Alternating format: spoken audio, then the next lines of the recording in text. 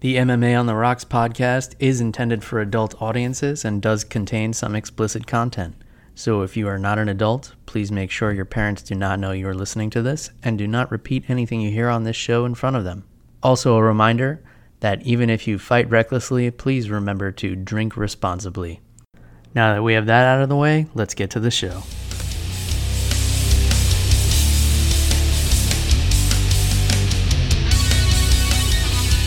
Welcome to MMA on the Rocks. My name is Bill Welker. You are listening to episode 118. Today is Sunday, December 9th, and we're coming off a crazy week of MMA news. Last week, we had a lot of MMA action. This week, we had a lot of MMA news. We had an awesome pay-per-view card from Toronto last night. Before we jump into all that, let me introduce the other people on the line with me. I hope you guys are enjoying this new format where we kind of bring in a third party every week. So today we're joined by an Instagram curator, let's say. Oh, that's a very nice compliment of you. Thanks very much. I wouldn't go that far, but all right. So if you can't tell, we're being joined from someone across the pond. Let me introduce the curator of UFC News Official, Simon. Simon, welcome to the show, my man. Thanks very much. Thanks very much for having me. This is actually my first podcast in terms of MMA, so I'm so psyched to be doing this, actually. Yeah, all right. I love this medium, so I'm so down to get ready and start talking about this absolute amazing week of MMA. By the way, guys, just quick, can I swear on this? Or yeah, we actually have a quota. You have to swear a certain amount. Thank fuck for that. That would have been the hardest thing to do. Especially for this card, especially for the Gunnar Nelson fight, I would have been like, holy heck. All right, well, Simon, we're glad to have you, and we can break you in on your podcasting debut here on MMA on the Rocks. Before we go any further, let me introduce my co-host all the way from snowy New Jersey, and a happy early birthday to Jeff the Animal Wilson. Jeff, how you feeling this Sunday morning, my friend, or Sunday afternoon now, I guess? Thanks, dude. Well, Bill, it's not snowing yet, but it's fucking cold in New Jersey, so there's that. It might as well be snowing, Jeff, as far as I'm concerned. If it's cold enough to snow, then there may as well be snow. So we'll call it snowy New Jersey. All right, let's jump right in. I don't really even know where to start here because there was so much emotional news that happened over the past week. I don't want to start things off on a negative note. So let's start with UFC 231 from Toronto, Canada. And this was just a fantastic main event. I think a lot of people were concerned whether or not this thing was going to come together just because it fell apart a few times and Max Holloway had some issues making weight, and we were concerned about his health, and there may have been some concussion issues there. But I think once he made it on the scale, I think everybody breathed a big sigh of relief, and we knew this thing was finally going to happen. A lot of people went really back and forth as far as, how this fight was going to go. I feel like the vibe amongst the MMA community was that Ortega was going to take this one. He seemed unstoppable. He was coming in undefeated. He only has the one blemish on his record that was, a win that was overturned because he tested positive a couple of years ago. I know people get annoyed when that gets brought up, but it's there. It happened. So, but man, what a one-sided, masterful performance by Max Holloway. I think a lot of people, because of the health issues and everything like that, they forget how good this fucking guy is. And it was just unbelievable. He was throwing, a lot of people are making the Diaz brothers comparison where he was throwing his punches at like 40-50%, but just kept whipping them out there, and the volume and the way he's able to mix things up. He's able to go to the body without even changing levels. He just whips punches, into the gut. And then he's able to come right back up to the head. It was really awesome to watch. Really beautiful performance. I'll start with you, Simon. What were your impressions of the champ in the main event here? I mean, the biggest thing that impressed me about Max Holloway in this fight is his fucking takedown defense in this fight. Everyone, honestly, I predicted Max Holloway via decision for this fight.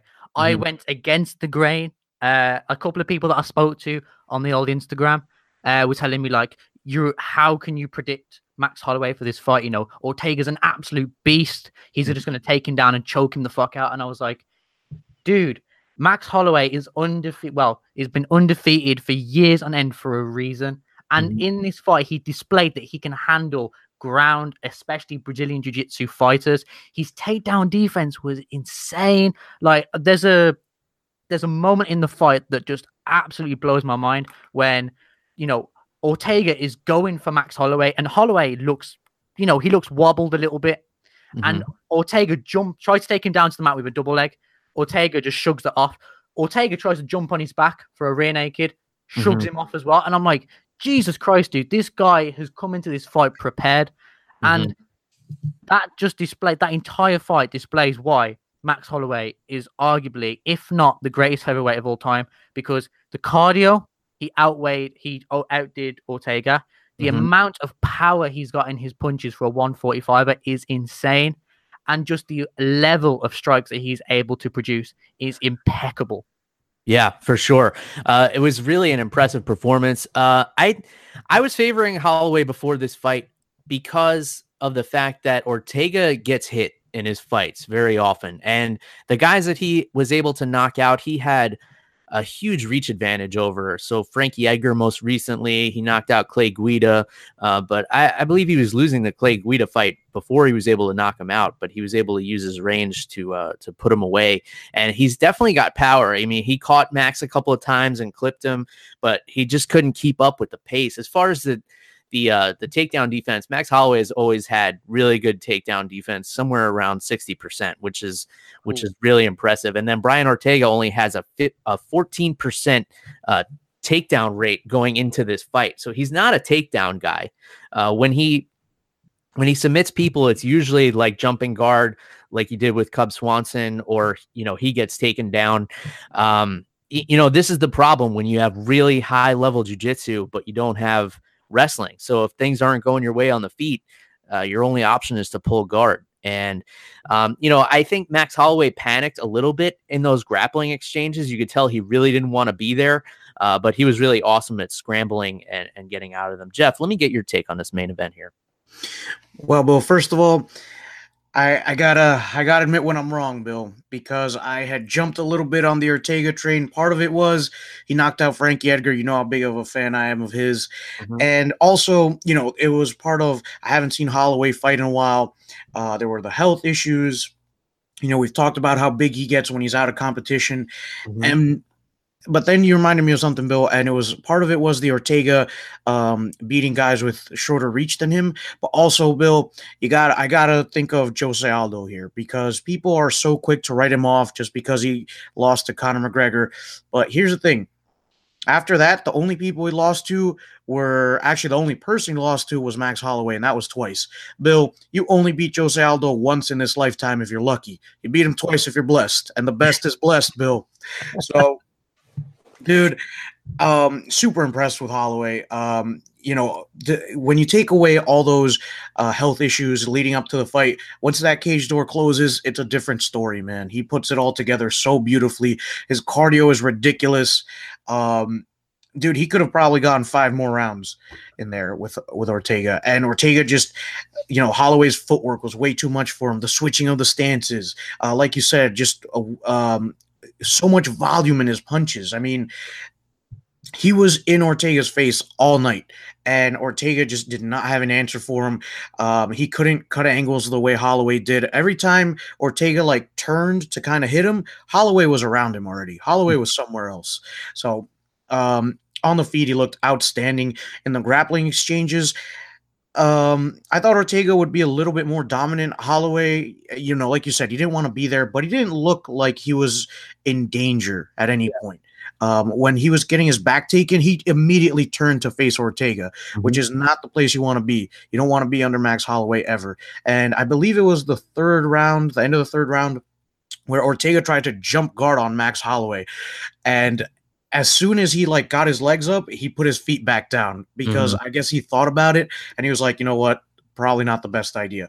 But dude, Holloway, it was a master class, dude. If you're, an upcoming MMA fighter, watch this fight. Watch Max Holloway go to work.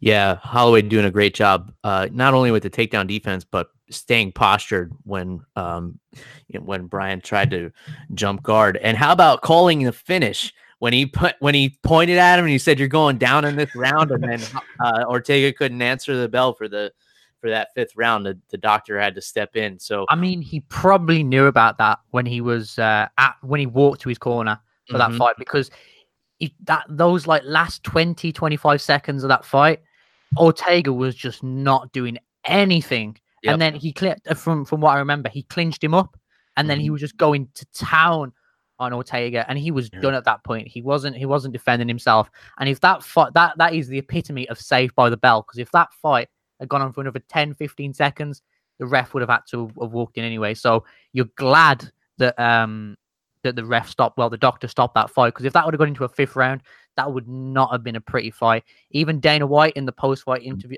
press conference said that he's glad that the doctor stopped that fight, because if that went on even longer, you're thinking longevity-wise, fight another day, Ortega. You're still an up-and-comer, you're still young as fuck. Just, just take the L right now, come back even stronger. You know what I mean? Yeah. There's the thing that does impress me about Ortega, though, is not only his toughness and endurance in that fight, but his boxing. A lot of people have kind of upped it about how he uppercutted Frankie Edgar. I like his boxing in here. Uppercutted. Yeah, he went like his boxing. It really impressed me tonight because he's known as a jiu-jitsu guy. He's always promoted as this jiu-jitsu masterclass, but he's there and he's going with Holloway. He's going punch for punch with Holloway. I know Holloway outclassed him, but he was still there. You know what I mean? He wasn't just standing there taking punches. He was throwing some fucking bombs himself. Yeah, for sure. Ortega's got some striking, and I'll be interested to see what's next for him. I think there's some interesting matchups for him at 145 there. I don't know how much longer Max Holloway will stay at 45. He's had some issues with making weight. I know Tony Ferguson called him out, which would be an awesome matchup. That would be like a dream fight right now. So there's a lot of fun things for both of these guys in the future. I think a Jeremy Stevens, Brian Ortega fight would be awesome. Or an Aldo Ortega fight. I mean, I want Ortega to go to 155. I mean, I know that he always got slapped for the weight cut, but for weight issues, and I can't remember any time before the Khabib matchup where that got brought up. I don't know if you guys know about that at all. Like, is the weight concerns with Holloway only surrounding that Khabib fight? Yeah, and there was also, when he was supposed to fight Ortega the last time, it wasn't clear whether it was a weight issue or if it was a concussion issue. They said they're investigating it, and they gave some fluffy PR responses to that. Anyway, let's move on. I'm going to start with you first on this one, Jeff. So the co-main event for the women's flyweight title, and I said last week it was the inaugural flyweight championship because I forgot that Nico Montano even had it for a short time. Yeah,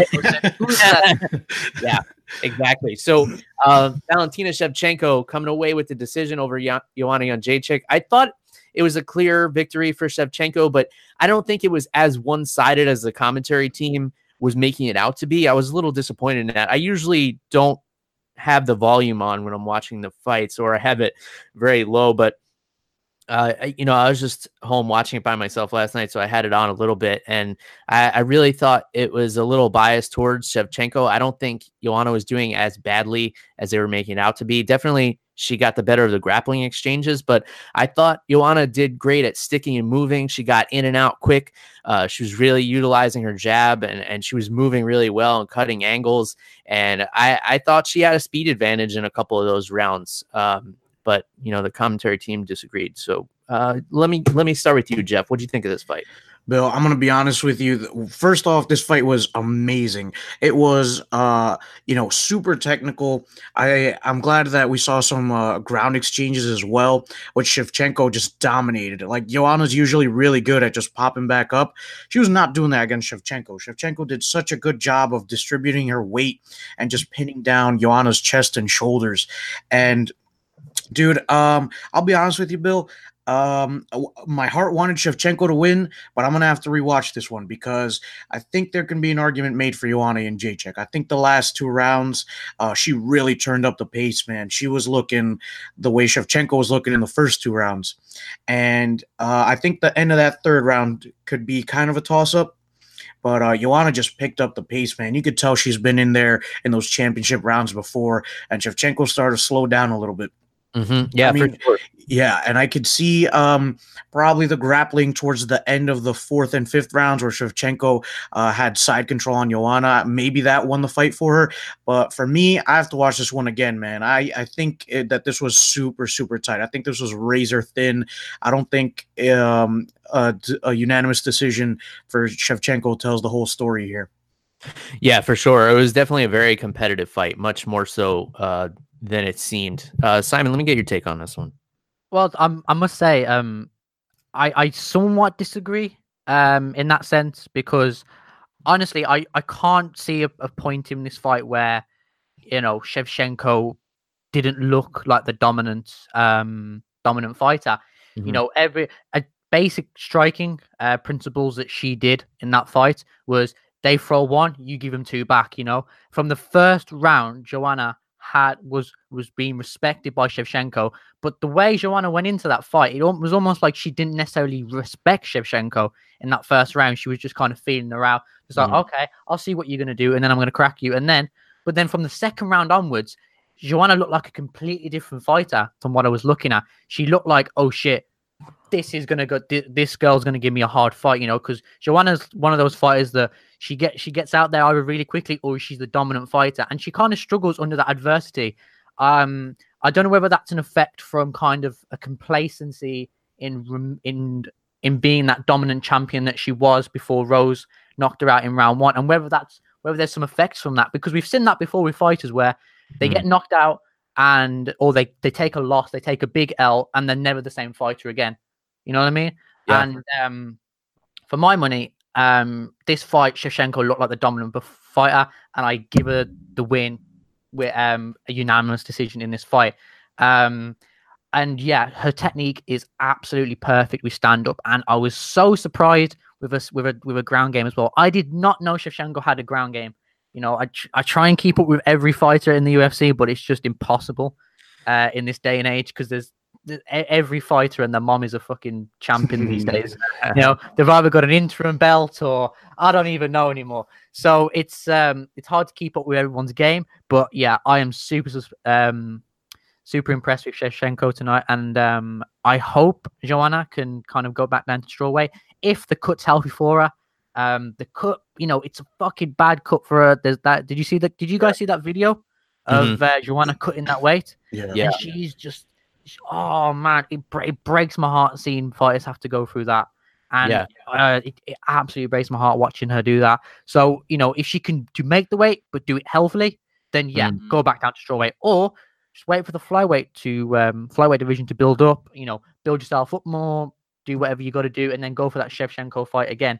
But overall, I'm super impressed with Shevchenko, but no credit taken away from Joanna in that fight. But yeah, hands down, Shevchenko wins that fight. Yeah, for sure. Some great points. And I'm getting a little feedback here. Okay, there we go. Yep. Yeah, so I think Shevchenko's grappling is definitely underrated. She actually has more submission wins than knockout wins in her career. And she's got some notable submission wins over really highly touted grapplers like Juliana Pena, armbarred her off her back in the UFC. So I think I like Joanna at flyweight. I would like to see her adapt to this weight class a little bit more. I think she looked really healthy. She didn't look as drawn out as she usually does as strawweight. I think it's a good move for her. I don't see her rematching Valentina anytime soon. It was a clear victory for Shevchenko, but I just think it wasn't as one-sided as the commentary team was making it out to be. To be fair, that happens every fight. That's the way that is a criticism that I think the UFC commentary team could look at fights. Every time they watch a fight, it's almost like they almost pick a winner within the first 30 seconds or within the first round anyway, because then And then as soon as, say, for example, the guy that they're not backing wins, they're like, yeah, this guy, you know, he had a tough start at the beginning, but then he really came through and he showed all this. And I'm like, dude, just try and be unbiased in that sense. And I think it kind of comes from, you know, they're very opinionated people, the commentary team, especially, you know, when they've got other fighters on there, they do have personal biases in that sense. And well, just from my take on commentary, there should always be kind of like an unbiased in that sense. Yeah. And try and call it down the middle and say, right, this guy's doing this really well. This guy's doing this really well. Oh, you know, I like the organic reactions that they have when fucking Joe Rogan goes crazy.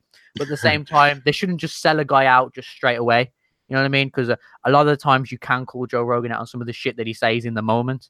And I think sometimes, especially if you're a professional commentator, then just leave that to one side and leave it for the podcast. But yeah, for sure. I think he's definitely got, you know, over the last couple of years, especially, it's starting to, you know, he's starting to get a little carried away with that. I can do whatever I want and say whatever I want. And, you know, some people find it annoying, especially people who are really into the sport. And, you know, at the same time, he still brings in a lot of people. So anyway, I want to keep things moving here. So a real fucking face melter of a fight, Gunnar Nelson and Alex Oliveira. I don't know if Cowboy Oliveira has a face left after Gunnar Nelson squeezed all of the blood out of it. And he has a face, but no fucking blood in that head. and one of the most gruesome finishes ever. The still shots of this finish and the blood just being squeezed out of Cowboy's face is something out of a horror movie. So I started with Jeff on the last one. Simon, I'll let you take the reins here. I mean, dude, what is, like, if you have not seen this fight, just go watch the fight. You know, no, there's no way to describe the absolute bloodbath of this fight without actually seeing it. This is an epic fight. If you are a person who enjoys blood fights or you like watching highlight reels in that sense, just watch the second round of this fight, because oh my lord, this is a horror movie, as the Eder said on commentary. This is an absolute insane matchup. Big props to Oliveira for this fight. Just fucking hell, dude. The shit that these fighters go through, it is insane. Gunnar Nelson, fucking awesome fighter as always, and yeah, I'm looking forward to seeing what he does next. Where is he ranked in the rankings? Do you know? He's up there, 8 or 9, somewhere around there. 8 or 9, yeah. Oh wait, hold on, I'm just googling live on air as you do. 14, fucking hell. Oh, all right. Maybe. Shit.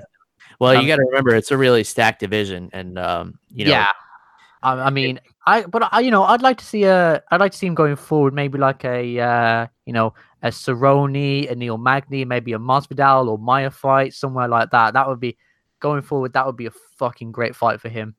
Yeah, for sure. Jeff, let me get your take on this really gruesome scene that was Gunnar Nelson and Cowboy Oliveira. Yeah, man. I mean, they're gonna have to just get rid of that octagon, because there's a gallon of Oliveira's blood all over that thing. Which, by the way, I didn't see all that blood in the couple of fights after. So good job to the cleanup crew who got rid of that stuff. But dude, Gunnar Nelson's a fucking animal, bro. And I kind of forgot about that. Same deal with Holloway because of the inactivity for a while. Nelson, I think he hasn't fought in like a year and a half or something. But dude, Gunnar Nelson is really well-rounded. Black belt in jiu-jitsu. His striking is really solid. I thought this was a pretty bad matchup for Oliveira, who's known more as a Muay Thai guy. And dude, I was a little concerned at the end of the first round because Gunnar Nelson was going for a really half-assed leg lock, and Oliveira didn't even bother to get out of it. That's how safe he felt in that leg lock. But dude, once Nelson mounted Oliveira, it was a different world. I think Oliveira did a good job of defending against submissions, but then Gunnar Nelson just started dropping those vicious elbows, and one hit Oliveira right in between the eyes, dude, the kill shot, and that's where he was leaking blood from. And I don't know if we've talked about this before, but if you cut somebody on the forehead for some reason, they bleed a lot. They just gush blood, which perfect example from last night. Yeah, for sure. And that elbow, I'm glad you brought that up. That, man, talk about vicious. Gunnar Nelson, I mean, he showed off his grappling in the first round when he had Oliveira's back, and he kind of angled off weirdly with the body triangle. And he said after the fight that that's something that he does very often, and guys aren't usually able to roll out of it. But, you know, still very risky because it puts a lot of pressure on the ankles when you're trying to hold that body triangle down. And, you know, an explosive guy like Oliveira was able to roll out of it. Really awesome back and forth first round. And, man, that ending, I can't say enough about it. It was just so gruesome and beautiful at the same time. I can't understand why Gunnar Nelson didn't get a performance bonus. You know, hopefully they throw him a little something on the side, as they often do. I don't know if we mentioned earlier, but Max Holloway getting 2 bonuses. So Holloway and Ortega got fight of the night. Max Holloway got performance of the night, and then Thiago Santos got performance of the night. So let's skip over Hakeem Dawodu and Kyle Bochniak for now. I will return and talk about that fight because it was very interesting, especially the decision. But let's talk about, I think, the most explosive energy on the entire card, and that was Santos and Manuwa. Jeff, I know you said last week on the show this was the fight you were looking forward to the most. Give me your thoughts on this just fucking clash of the titans here that we had. Bill, I told you that this fight wasn't going to last long. And it needed less than 6 minutes, man. I loved it. Thiago Santos, as soon as the bell rang, he was going in there to kill Jimmy Manuwa. It was great. And, you know, every now and then, you know, as much as I love the technique of the martial arts, sometimes I just want to watch 2 guys beat the fuck out of each other. And that is what I got. So Santos rocks Manuwa with like his first punch, and then Manuwa, he's covering up for most of the round, and towards the end, Manuwa starts throwing a couple of shots that really clip Santos. And, you know, they go to the ground for like a second, and then the round ends. And dude, these shots were wearing on Manuwa, man. You could see that he was getting tired. You could see him folding up, covering up a little bit more than he usually does. And then as soon as the bell rang for the second round, Santos just went in there and finished the job. Bill, I know that we've shitted on him for that Mjolnir tattoo, but you can't question Mjolnir, Bill. You don't get Thor's hammer on your chest without meaning it. Yeah, for sure. And I think after taking 5 fights in the last calendar year, he's only one of, I think, 8 or 9 fighters to ever do that. You know, Thiago Santos, definitely a fucking warrior. I love him at 205. Yeah. I think he's breathing some life back into this light heavyweight division, which we always say, you know, was really fading, is really dry for a while. All right, Simon, let me hear your take on these 2 monsters that clashed last night. As the old saying goes, this was a man's fight. This was ball to the wall from the first bell to the last, well, to the end of the fight. This was just a fucking awesome fight to watch, and a great way to kick off a fucking pay-per-view. This is the way that you should book a pay-per-view fight. You have a fucking awesome kickoff, start with like the heavyweights or the light heavyweights in this case. You know, gets the people excited, gets them sit tight, especially for us international viewers who are up till like 3 a.m. watching these fights. You know, we need somebody to get that adrenaline pumping, and oh shit, this got that adrenaline pumping as well. Feel bad for my guy Manuwa, who fights out of England, to lose this fight. I had him booked to win this fight, and I predicted Manuwa to win. But yeah, Thiago Santos, man, what a fucking beast! Like you said, you don't get Thor's hammer tattooed on your chest for nothing, and he sure proved the doubters wrong, and proved why he went through that pain to get that fucking tattoo. Yeah, for sure.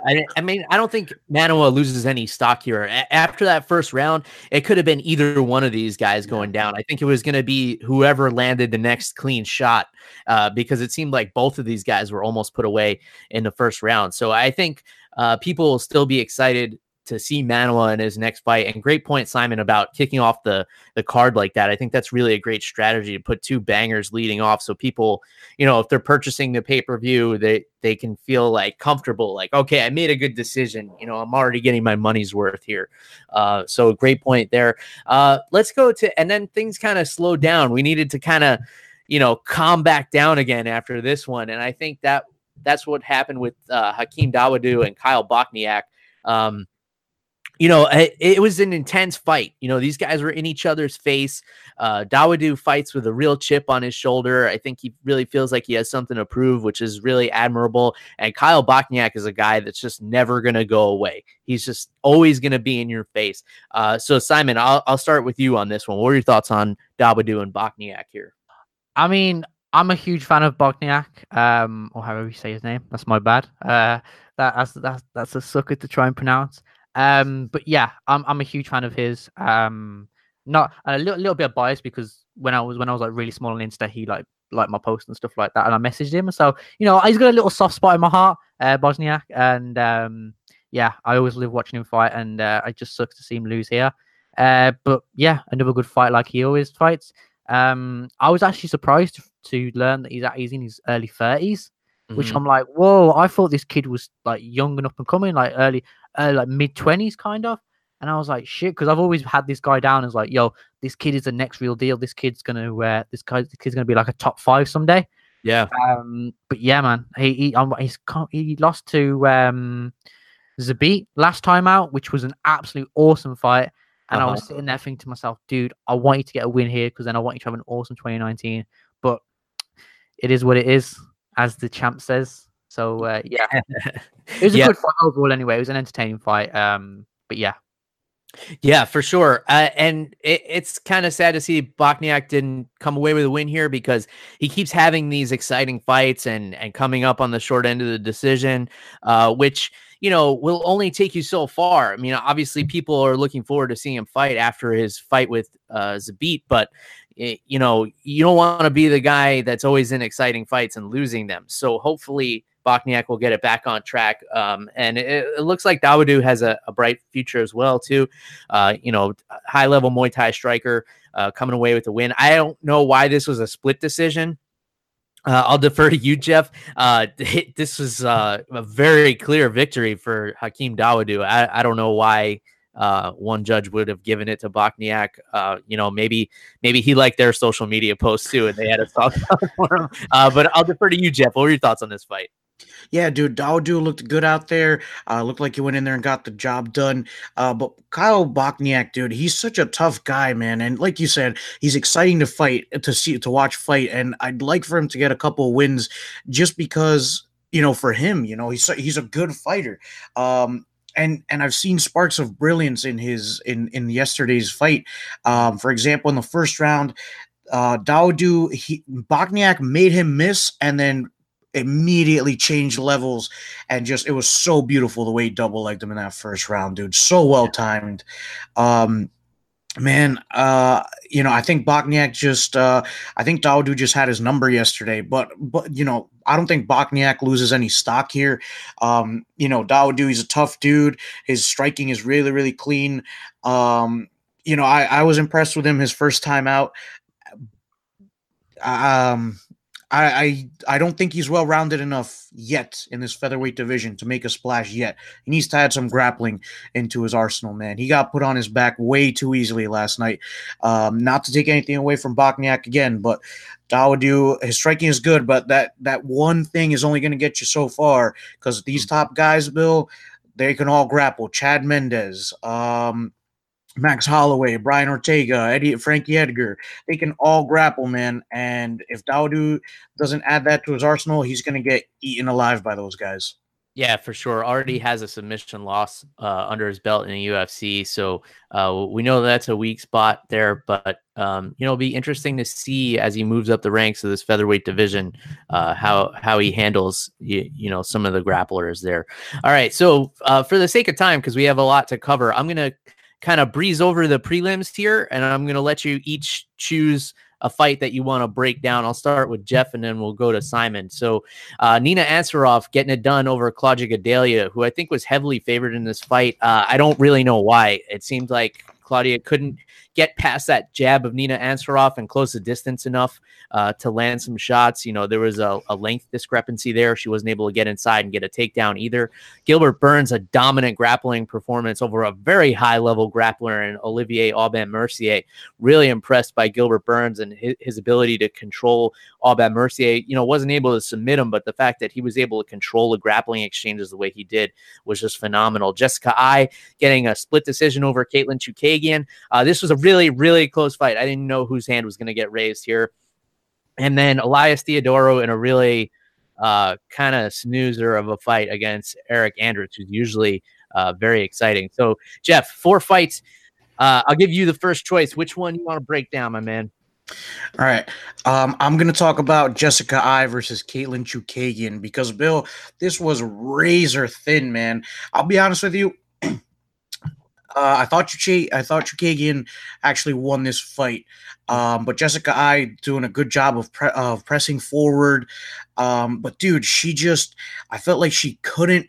I feel like she was missing like a half step to win. I felt like Chookagian was doing such a good job with her jab and keeping Jessica Eye at a distance. And even when Jessica Eye was trying to wrestle, Chookagian was going for like Seonagi's and ending up on top when Jessica Eye went for the takedown.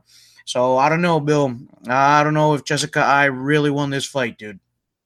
Yeah, I mean, it was close for sure. I don't think it would have been a robbery either way. But yeah, it was definitely razor thin. I didn't know whose hand was going to get raised. I was kind of leaning towards Chookagian as well, but Jessica Eye getting it done and called out Joe Rogan for looking at her butt, which was kind of awesome. So Simon, out of Ansaroff, Gadelha, Burns, and Mercier, Eye and Chookagian, Theodorou and Anders, which one of these piqued your interest the most, my man? The fight that really piqued my interest was the Burns fight. I'm a huge fan of Olivier, or however you say his name. I'm a huge fan of his, and I was really looking forward to seeing this fight. Hometown guy, and I was really looking forward to watching him fight. I'd never, honestly, I'll put it out there, never heard of Gilbert Burns before. I'd never seen him fight before, I don't think, or to that effect. If I had seen him fight, it hadn't been a memorable occasion. But dude, I'm super impressed with Gilbert Burns tonight. I'm just really ashamed that Olivier didn't come away with the win, and it's been a really nice thing for him to do in his home nation of Canada.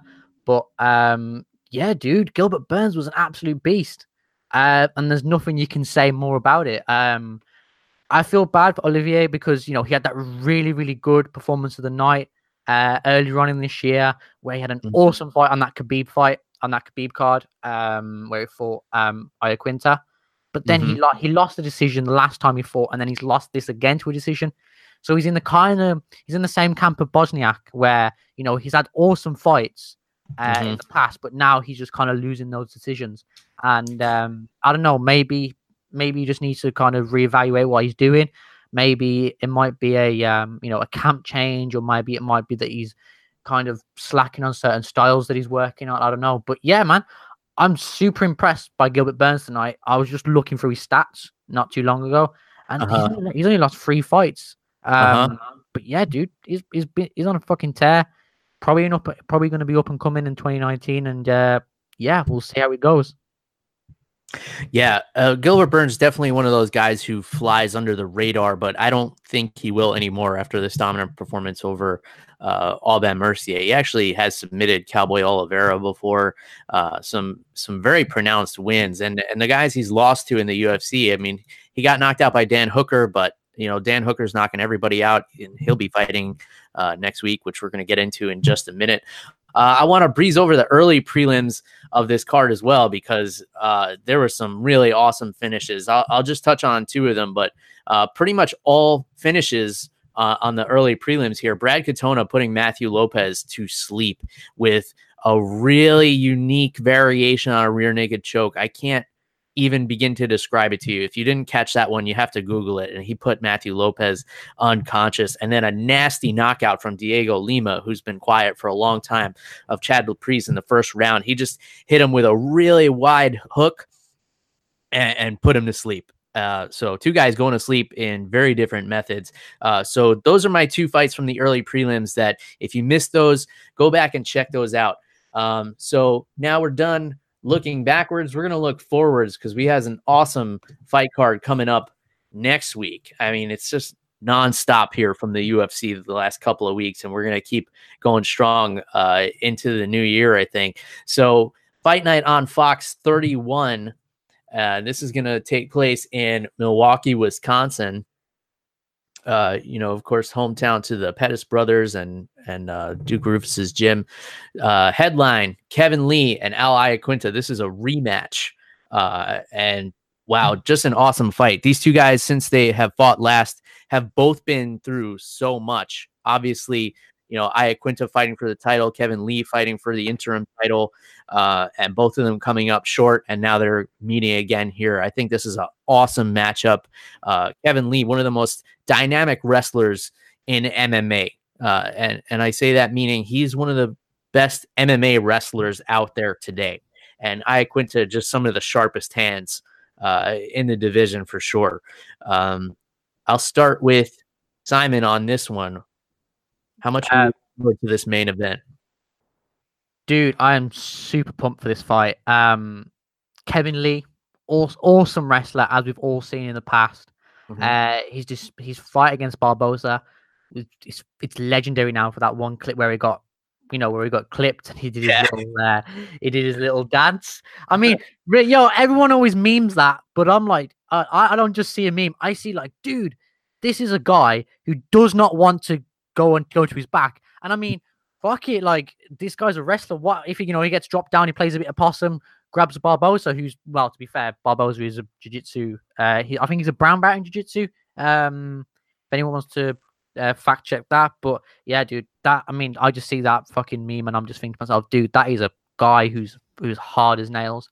But and he's coming up against a guy who's also hard as nails, man, who gave Khabib a good showing on like really, really short notice as well. I think everyone kind of undersold Iaquinta in that fight, just because we got the promise of that big cock tease fight known as Tony Ferguson versus Khabib. Then we had a juicy fight in Khabib versus Holloway, and then we got Al Iaquinta, which in comparison doesn't really make sense. But now I think Iaquinta's got a stage where he can kind of show off that he's just not a replacement guy. He's not just playing third fiddle. He's actually an actual contender for that title. And I think this fight is going to get a lot of promise.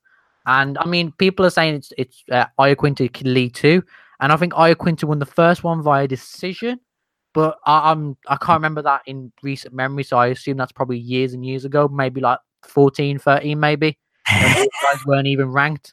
Yeah, I think it was pretty close to Iaquinta coming off the Ultimate Fighter. But yeah, great point. Two guys that just have no quit in them. So this is going to make for an awesome main event. Let me get your take, Jeff. Yeah, dude. So, Simon, you are correct. Barboza is a brown belt in Brazilian Jiu-Jitsu under Ricardo Almeida at the moment. But, dude, Kevin Lee versus Al Iaquinta, the first time they fought, Kevin Lee he even says it himself, he was a kid, man. He was a cub in this game. And, I feel like Kevin Lee has just evolved so much. He's starting to mix things up really, really well. And after his loss to Tony Ferguson, I kind of put him down a little bit because, obviously Tony Ferguson's a tough dude, but Kevin Lee's a tough dude too, man, and he proved it when he beat the shit out of Edson Barboza, man. It was an absolute dominant performance. It was pretty scary. I think it was pretty scary when you consider that Khabib Nurmagomedov did something really similar to him. Mm-hmm. So Kevin Lee, such a good wrestler, man. His ground and pound is really, really vicious. I think we're looking at a different fight here. Al Iaquinta, no slouch either, going toe-to-toe with Khabib Nurmagomedov on 1 day's notice, and after preparing his whole camp for a 3-round fight. He went 5 rounds with, a guy who dominated Conor McGregor, who almost separated Michael Johnson's shoulder from the rest of his body. So, dude, this fight is going to be really, really good. I don't know, man. I don't think this one goes to a decision, Bill. Yeah, it's going to be interesting to see these two rematch after having gone through so much. And you definitely can't mention Iaquinta without mentioning him stepping up on short notice against Khabib and being able to go the distance with him. Very impressive. But what else is impressive is the fucking rest of this card, which is stacked. I'm going to give you each the opportunity to pick the fight that you're looking forward to the most, one of my favorite games. But I'm just going to read off some of the matchups here. Edson Barbosa and Dan Hooker in the co-main event. That's going to be fucking fireworks. Sergio Pettis in his hometown against Rob Font. That's going to be great. Bobby Green and Drakkar Klose. That should be a banger of a fight. Jack Hermansson and Gerald Meerschaert. Awesome middleweight fight. Give me 2 minutes, guys. Yeah, you got it. And awesome middleweight fight between Hermansson and Meerschaert, two guys who the thing they have in common is they were both TKO'd by Thiago Santos, unfortunately. But both can strike and both have grappling.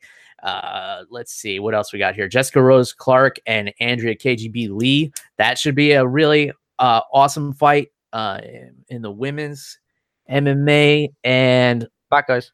Here's the one that's the real sleeper on this card. Jim Miller and Charles Oliveira, two of the best grapplers of all time in the UFC. I think Charles Oliveira just broke the record for most submissions in UFC history. And I think, I don't know, he has like 87 submissions in the UFC, something like that. I think that's an accurate stat.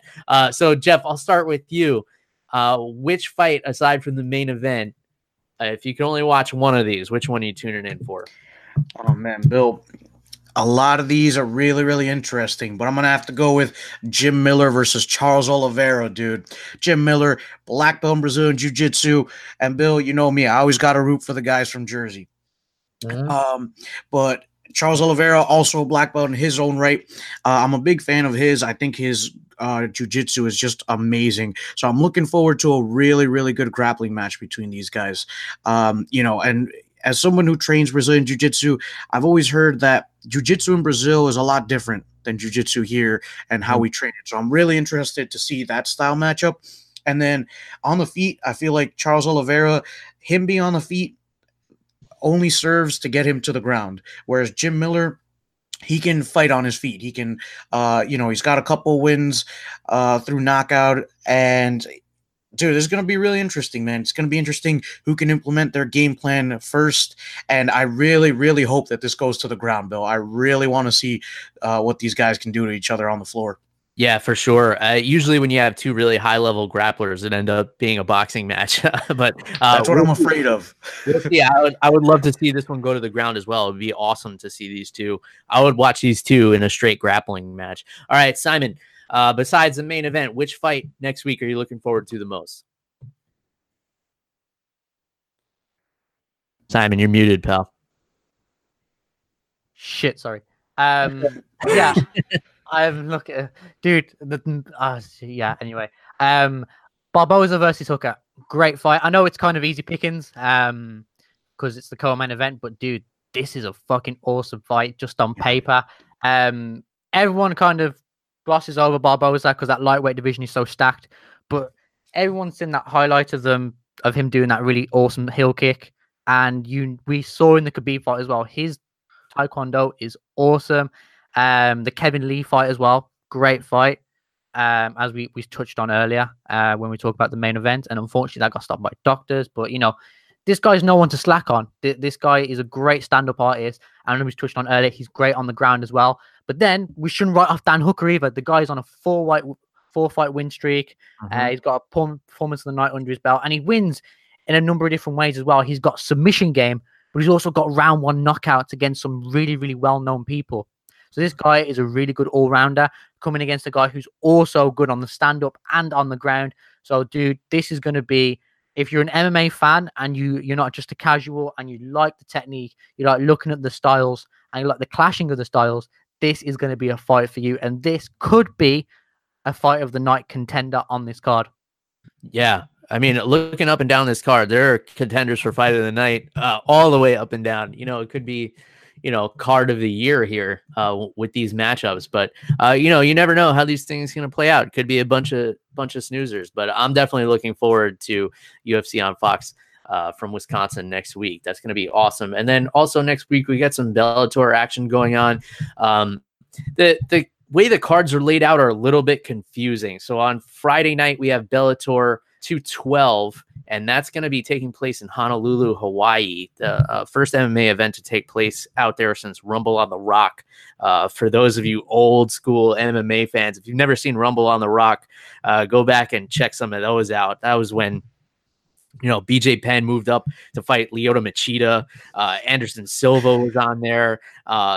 You know, some really classic fights on Rumble on the Rock. And, you know, we haven't really seen MMA out there since then, but the main event is going to be awesome. It's a rematch between Brent Primus and Michael Chandler. Michael Chandler, one of the top lightweights in the world. A lot of people made the argument that he was the best lightweight in the world, you know, back when he was the champion. And when he fought Brent Primus last June, I believe, it just ended in like a freak accident where he got caught with a low calf kick that just kind of shut his leg off. It hit some nerve damage or something, and he could only stand on one leg, and the ref had to stop it. Brent Primus has not fought since. So that was I think that was June of 2017. That was quite a while ago. So Brent Primus has been out of action for a while, but he is still undefeated, and he has the belt. So this will be an awesome rematch between him and Michael Chandler. And then you got on that same card, you got Frank Mir and Javi Ayala, and you know, a couple of other guys. I don't know who they are. And then before I defer to you guys to see if you're looking forward to Bellator, the next night, confusingly enough, is Bellator 213, also in Honolulu, Hawaii. I don't know if this is just a misprint or what's going on with Bellator, but some good fights though. Ilima-Lei Macfarlane's going to defend her championship, her strawweight championship against Valerie Letourneau, you know, former UFC veteran. So that should be good. Lyoto Machida is fighting Rafael Cavallo. And then the fight I'm looking forward to the most on Bellator is part of the welterweight tournament, and that's Neiman Gracie against Ed Ruth. So, of course, the jiu-jitsu phenom Neiman Gracie against the wrestling phenom Ed Ruth, who's been knocking out all his opponents. This should be a really awesome fight because Neiman Gracie, 8-0, 7 wins by submission. Only one person's even made it to the third round with him. And then Ed Ruth, of course, one of the best wrestling prospects to ever enter MMA, you know, broke all of Phil Davis's records wrestling at Penn State, and he's just been knocking people out, and he's making the move down from middleweight to welterweight. So that'll be an interesting debut. Simon, are you interested in any of the Bellator action coming up next week? Unpopular opinion, I don't watch Bellator. All right. Not because I've had this conversation with people before when they've said to me, how can you not watch Bellator, mate? It's so awesome, it's better than UFC. And I'm like, dude, at the end of the day, I like watching fighting, but ever since I've started up this news page that I got on Insta, I don't have time to watch other fights outside of MMA. You know, I'm always keeping up with MMA, with UFC action. If there's a big Bellator fight, you know, I might watch it. But dude, I just don't have the fucking time. I don't have time to watch other than UFC. And because I only report on UFC news, there's no point in me really keeping up with it from that. So I don't have an incentive to watch it. And I don't have the time to watch it. Thus, I don't watch it. Like I said, so yeah. It's getting harder and harder. I imagine it's even harder for you because if there's a Bellator card, you got to watch it like 3:00 in the morning. I would be like, fuck that too. I would like maybe watch the highlights on social media or something. Jeff, you looking forward to any of these Bellator matchups next week? I'll be honest with you, Bill. I am really not looking forward to the first card, which is on Friday, Bellator 212. Really don't care for it. Brent Primus, Michael Chandler. That's probably the only fight I really care for. Yeah. But Bellator 213 is actually looking really solid, dude. It looks like King Mo is coming back into the cage. He's going to fight Liam McGeary, former light heavyweight champion in Bellator.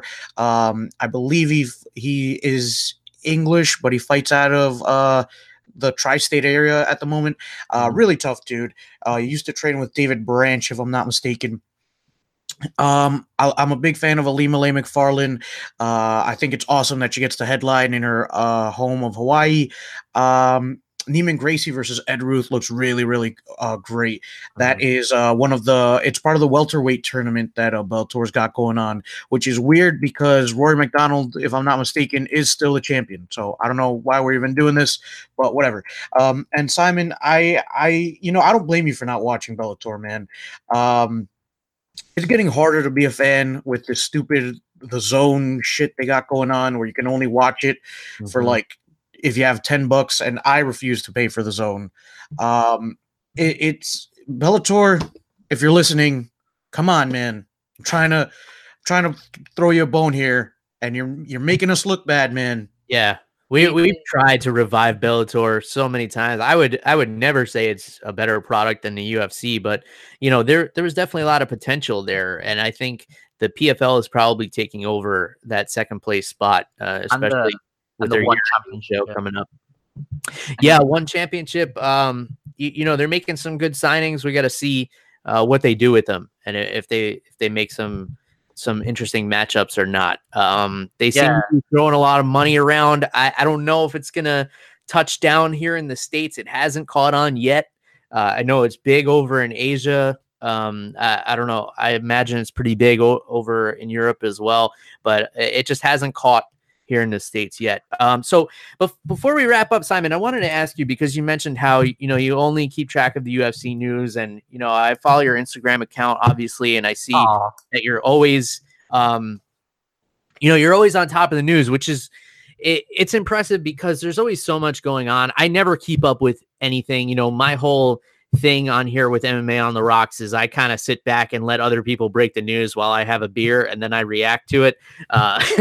It's just kind of my thing. It's what Jeff and I do here. We're not breaking the news. We're enjoying the news while we're enjoying some adult beverages. But how do you find the time and how do you keep up with all this stuff, especially when, the UFC obviously is based in Las Vegas, you're in the UK. So when this news is breaking, obviously you're posting about it, but I mean, you got to be up all hours of the night to keep up with this stuff. So to boil it down, the question is, how do you keep up with all the breaking news in the UFC? To summarize, it's a fucking hustle. That is the only way to summarize it. On my lunch break at work, first thing I do is go on my phone, what's happened, post about it. Luckily, the time difference to like the East Coast isn't too bad. So like, on my lunch break, it's like 9 o'clock in the morning for the East Coast. So a lot of the news outlets kind of break any news that they got, any kind of sources. So as soon as they get that, I'm straight on that. Like, okay, let's get that news out there. Let's get the people knowing what's happening. Making my content interactive in that sense, because, I do have a lot of people from Europe who are subscribed to, who follow me on Instagram. So, I'll do like polls about UFC, I'll do opinions, I'll reply to comments. Just even if there's nothing going on, I'm always trying to do something. So it's that dedication to the grind of always trying to be on top of the news. In terms of staying up for fights, that's a hustle unto itself, because, a fight will finish at 6 a.m. in the morning, and I'm live posting it. And then I've got to go to bed. I'll sometimes even stay up and watch the post-fight press conferences. So I won't go to bed when everyone else is waking up. I'll sleep for a few hours, wake back up, start my day around midday on a Sunday. It's a fucking hustle. Like, I tried to do it for this fight, but I fell asleep because I'd been rock climbing in the day in yesterday, and I ached all over. I was like, okay, you know what? I'll have a nap. Slept for 12 hours, missed the entire fight. I said to all my followers, sorry, I didn't cover the fight, but I'll cover the news that's coming out since. Yeah. So it's like, it's that hustle of just always trying to be on top of the news. And the hardest thing to do as well is always remaining credible. One of the things that I always struggle with and I always hate on Insta is biases from people on different accounts. So like my biggest pet peeve is like Conor and Khabib fanboys. They do my fucking head in. You don't even know. I still get people commenting, Conor is king. King of what? Khabib is the best of lightweight, yeah, but not pound for pound. You know what I mean? I hate it when people jump on bandwagons, and that is my biggest pet peeve in MMA. Fucking bandwagon jumpers. That grinds my gears. to the point. Like, I'll get people commenting to me, yeah, Conor's still the best though because he did all this. I'm like, yeah, he did that. He hasn't done it since. Like, are you just watching reruns of 2015, 2016? It's nearly 2019, bro. There's that, and then there's Remain Incredible.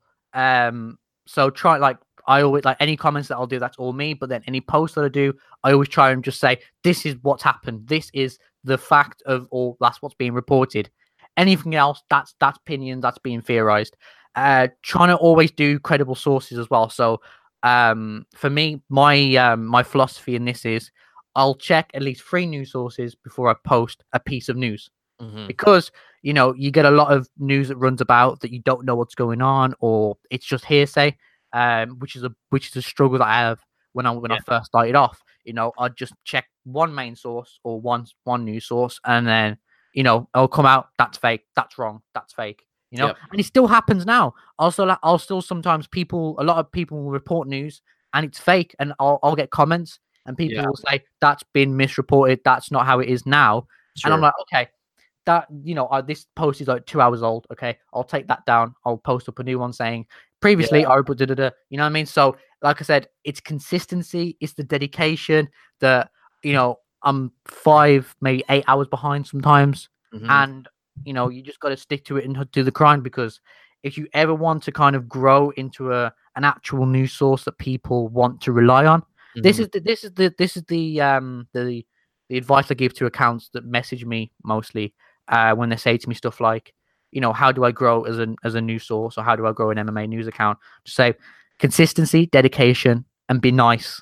That's it. Dedication, consistency, and be nice, because you know, there was this guy that commented and asked me about it, and he had like 100 followers or something like that. And I was like, okay, you're posting regularly, you're doing it there. Went to his comment section. Someone criticized some fight. It was like, fuck you, cunt, you fucking da. And I'm like, dude, what are you doing, man? Like, you want these people to follow you. They want people to care about your opinion, and you're being a cunt. Yeah. So, dude, be nice. You know, have your opinions, but just say it in a nice way. I go for sarcasm. So, but, you know. Yeah, kill him with sarcasm. I'm a fan of that strategy. So that sounds like a lot of work, and I'd prefer to leave it to guys like you to do that, and I'll just be here to comment on it when the news breaks. But if you if you want to keep up with the breaking news, please go to Instagram and follow Simon. It's at UFC_news_official. Simon, thanks for joining the show and you know, making your podcasting debut here with us at MMA on the Rocks.